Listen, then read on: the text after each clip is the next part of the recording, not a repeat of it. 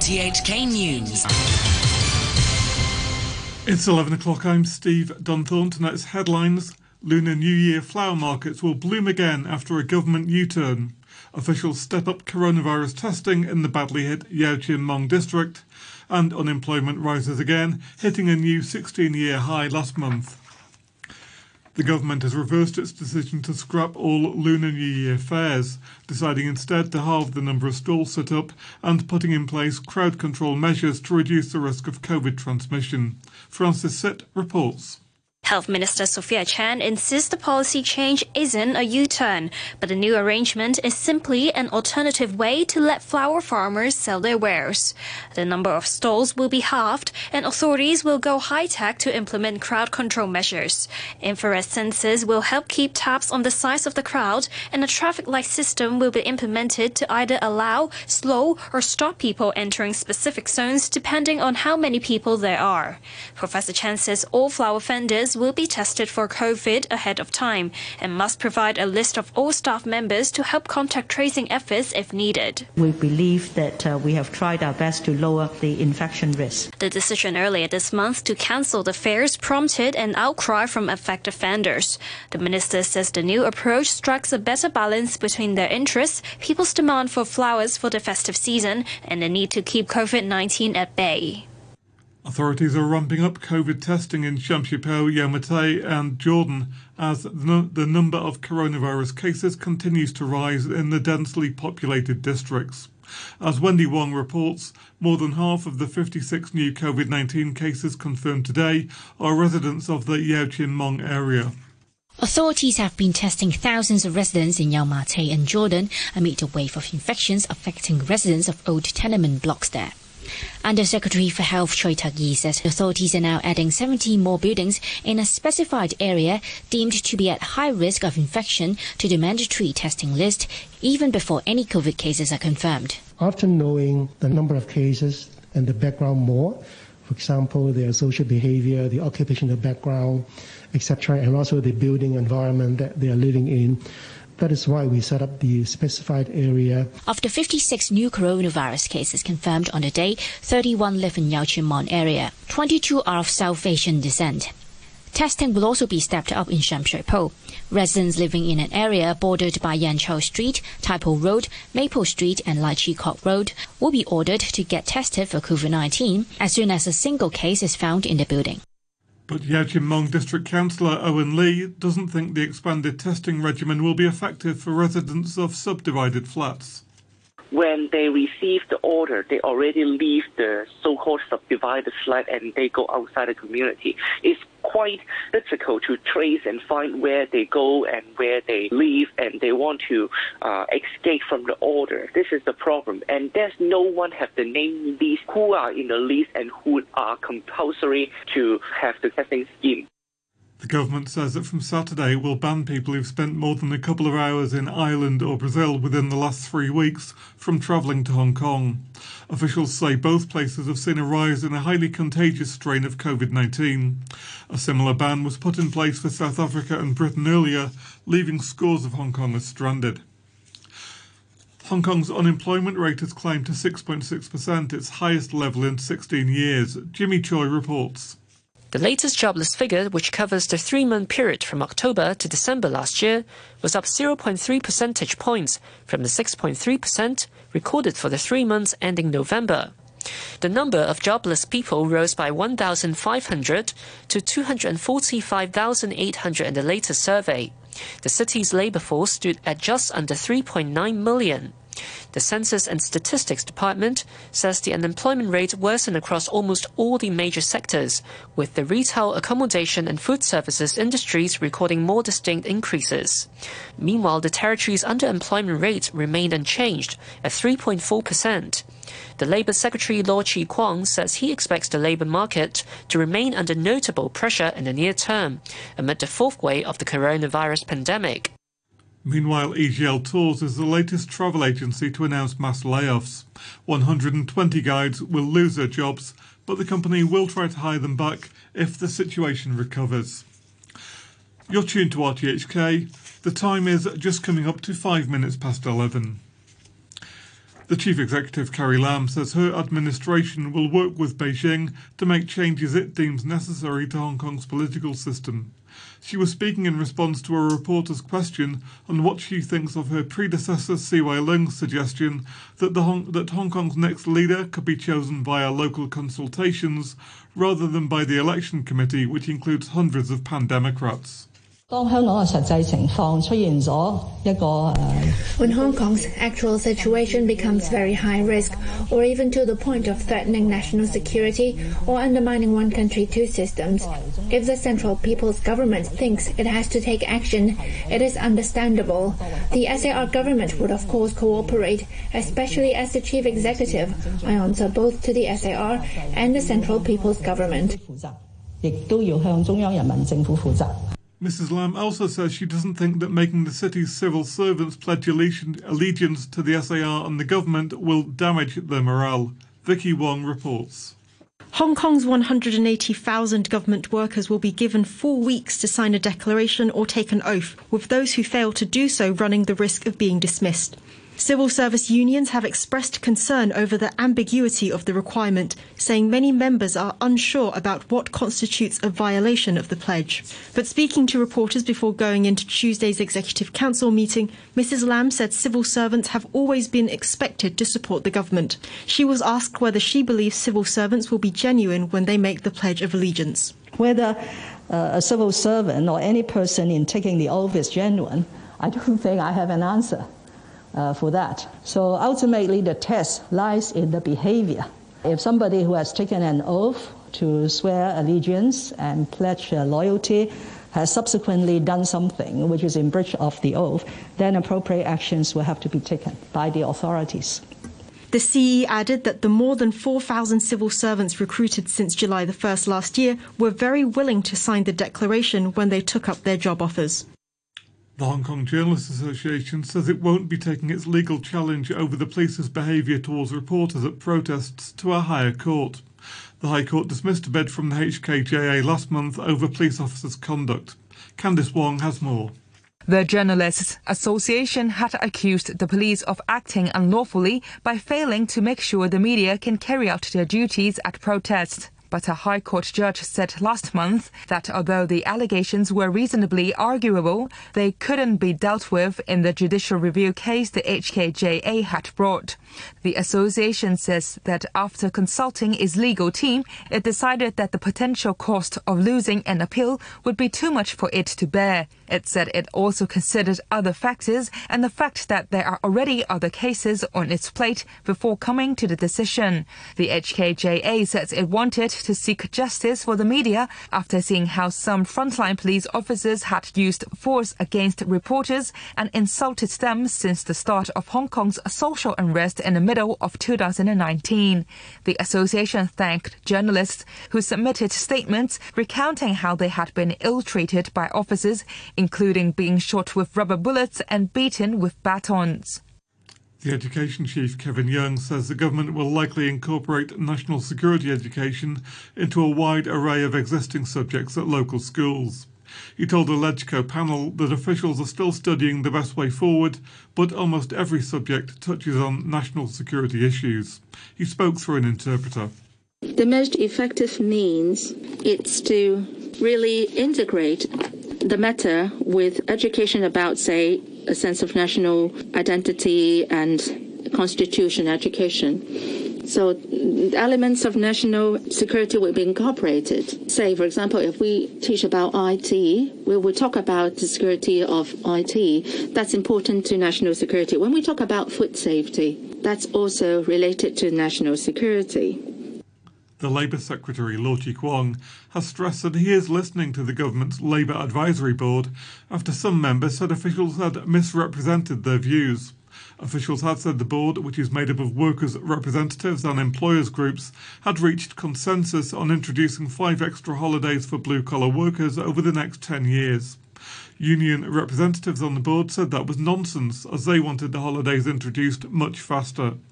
Mr. Law acknowledged that no consensus had been possible, so the government had to decide.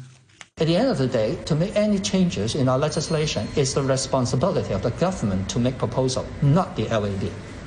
As for the situation where there is apparently no consensus, and it is not likely in the foreseeable future there will be a consensus, then the government will have the responsibility to make a decision, to take the proposal forward. Customs officers say they've made their largest seizure yet of counterfeit face masks. Vicky Wong has details. Authorities say they confiscated 330,000 face masks from a logistics company in Kwai Chung last week. No one has been arrested so far. Customs believe the fake medical-grade N95 masks were going to be shipped overseas, and an initial investigation suggests they haven't been sold locally. The haul has been valued at $8.5 million, or around $25 a mask. A genuine medical-grade mask would cost around double that. A citywide operation covering personal protective goods like masks and hand sanitizers has so far seen 88 people arrested on suspicion of violating the Consumer Goods Safety Ordinance or the Trade Descriptions Ordinance. A major festival to celebrate the Lunar New Year in Taiwan has been cancelled amid rising coronavirus infections. More details from the BBC's Celia Hatton. A giant undulating light sculpture had already been constructed in this year's host city, Hsinchu, to welcome hundreds of thousands of expected visitors. But now, Taiwanese health officials are worried about a relatively small outbreak of COVID-19 on the island. Taiwan is one of the only places in the world which managed to keep the spread of the virus under control for most of the last year without imposing severe lockdown restrictions. However, the discovery of 4 locally transmitted cases in one day, the biggest daily rise in 11 months, has led officials to conclude that the Lantern Festival cannot go ahead. A court in Thailand has sentenced a woman to 43 years in prison for posting audio clips from a podcast on social media in which the king was criticised. The BBC's Jonathan Head reports. This woman they have held on to for some reason. What they've done is they've counted every single upload of the podcast that she made, and she did quite a lot of them to social media, as a separate charge. They've decided to impose this quite extraordinary sentence of 87 years in prison just for Facebook posts, which gets automatically halved because she pleaded guilty. There's huge pressure on defendants to plead guilty. The trials are held in secret behind closed doors, so the evidence never gets tested. Donald Trump is beginning his last full day as President of the United States before Joe Biden is sworn into office tomorrow. Little is known about Mr. Trump's final plans, but it's thought he will focus on granting presidential pardons. Here's the BBC's Nomia Iqbal. We have heard that he's apparently recording a farewell video message to be released at some point, but also we're expecting him to pardon up to 100 people for various crimes. Of course, that's something every outgoing president does. It's always very controversial to do so. There's been some reports about, whether he will use this pardon authority on any of the rioters who stormed the Capitol earlier in the month, but we have no confirmation of that. Italy's Prime Minister Giuseppe Conte has urged senators to back his government to allow it to focus on fighting the pandemic as the upper house debates a no-confidence motion. The process was triggered when one of his coalition partners, Matteo Renzi, quit the government in protest at its handling of the pandemic. Mr. Conte said the crisis risked destabilising the country. He told senators he was proud of how the government had handled itself. If today I can speak to you who are here in this room and to the citizens who follow us from home with my head held high, it is not from the arrogance of someone who believes he has never made a mistake, but from the awareness that together with the whole government we committed all physical and intellectual energies to offering the best possible protection to the national community.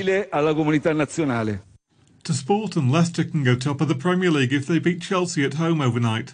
Leicester famously won the league 5 years ago when they started the campaign as 5,000 to 1 outsiders. But the current boss, Brendan Rodgers, is keen to play down such lofty expectations. Players have been outstanding up until this point, but something that I always reiterate, you have to retain that hunger and desire, which is very important if you want to constantly be up in that top echelons of the league. We are fighting with some super teams, but our guys are competing, and that's all I can ask. A reminder of our top stories tonight. Lunar New Year flower markets will bloom again after a government U-turn. Officials step up coronavirus testing in the badly hit Yeochunmong district. And unemployment rises again, hitting a new 16-year high last month. The news from RTHK. RTHK Radio 3.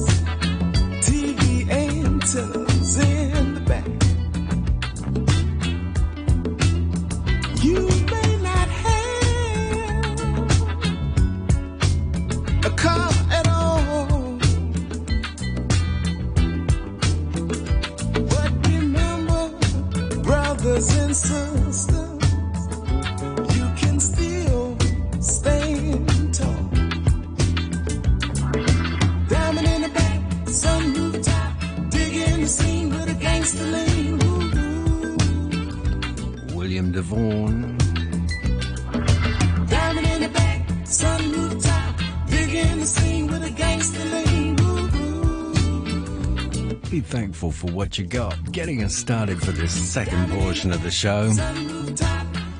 Simon Wilson sitting in for Uncle Ray, the world's most durable DJ, is staying safe during this current COVID spike. Playing assorted ballads and easy listening through till 1, 23388 266. You were the sunshine, baby, whenever you smiled, but I call you stormy today. All of a sudden that old rain is falling down, and my world is cloudy and gray. You've gone away, oh stormy, oh stormy. Bring back that sunny day.